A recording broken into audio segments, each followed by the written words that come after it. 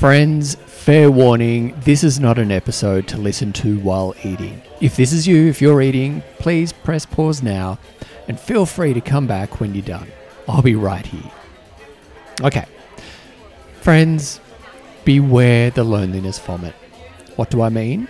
We can be quick to share our loneliness story with anyone with whom we feel seen, heard, or that we belong. They, however, might not be ready for that. Yuma, and welcome to Connection Espresso. I'm Phil McAuliffe, I'm the loneliness guy, and this is Espresso 4. This is a mini podcast designed to give your mind, your soul, and your heart a quick connection boost as you, a beautiful gay man experiencing loneliness, go about your day. So, let's get to it.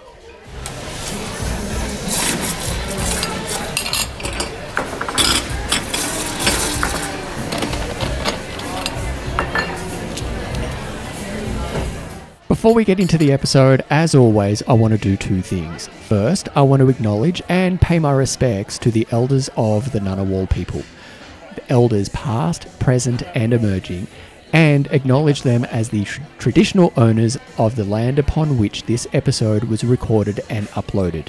I also want to extend that acknowledgement to all Aboriginal and Torres Strait Islander peoples listening.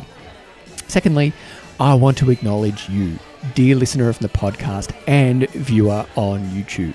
I want to recognize the courage you have shown in pressing play on this episode, because very few gay men look for content on loneliness unless they recognize that they themselves maybe be experiencing loneliness. However you got here, please know that pressing play is a huge step, and I want to say that I see it, and I recognize, love, and admire your courage. My friend, there are two key things that I want to share with you in this espresso. First, you must share your loneliness story. As with any event or emotion that triggers a shame response, and the thoughts and feelings of loneliness almost always trigger a shame response in me, you must share your loneliness story. Shame thrives in the dark and in silence. Shame grows with judgment.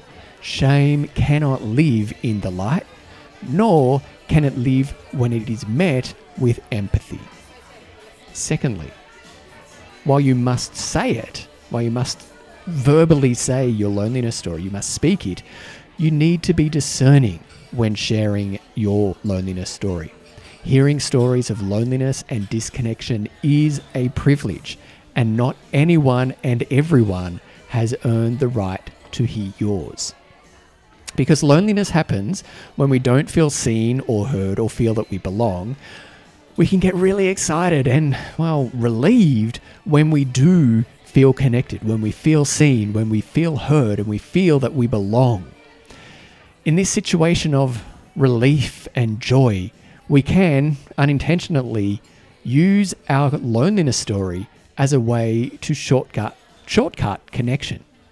We can speak it, or we can gush our story in a way that really can overwhelm others, and they find confronting within themselves.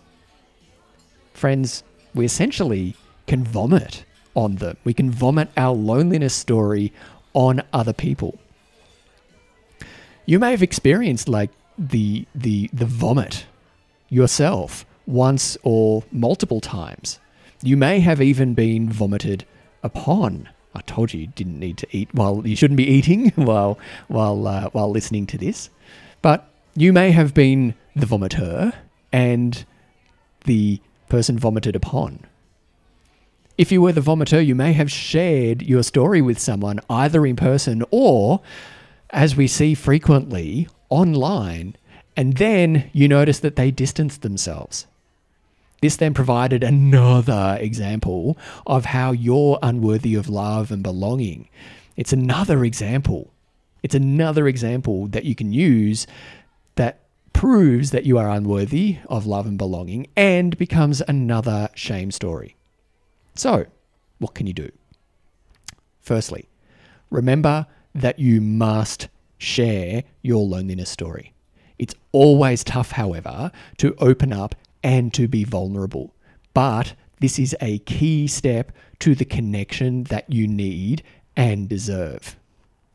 Secondly, remember that it is a privilege to receive your loneliness story, but not everybody has earned the right to that privilege.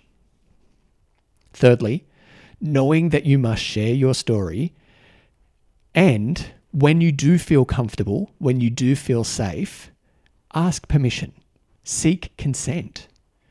Let the person with whom you're about to share your loneliness story get into a mode, physically, mentally, emotionally, where they feel prepared. They're in the space for it.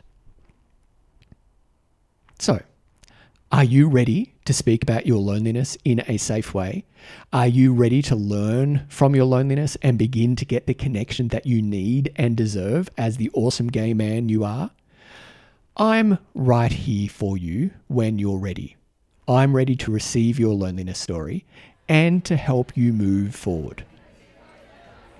So, that's it for this Espresso. Be sure to check out all my work and services destigmatizing loneliness and promoting authentic connection for gay men globally, for gay men like you, through my website, thelonelinessguy.com. Remember, we're not meant to endure loneliness for long, or we're not meant to endure loneliness alone. You are worthy of love and belonging. You are worthy of receiving the same love and support that you so freely give to those around you. Please remember to like, comment, and share this episode so it reaches more gay men experiencing loneliness and lets them know, just as you now know, that they're not alone as a gay man experiencing loneliness. If this episode inspired you, made you think, or otherwise supported you, please tap the link in the show notes to buy me a coffee. Your financial contribution will go directly to growing The Loneliness Guy and help me reach more gay men. I thank you most sincerely in advance for your generosity and support. Thank you for joining me for this Espresso shot. Until next time, take care of yourself, Yara, and enjoy your day. All sounds that you heard in this episode were recorded at Prefab Eatery on Jessie Street, Wellington. All views expressed in this episode are my own and are intended to support, challenge, and inspire gay men to consider the issue of loneliness and increase awareness of the need for authentic connection with themselves, with others, and their communities as an antidote to loneliness. They are not intended to, nor should they, replace the advice of a licensed helping professional. Please consult the resources page on my website, thelonelinessguy.com, if you feel that you need the services of a licensed helping professional. Thanks for listening.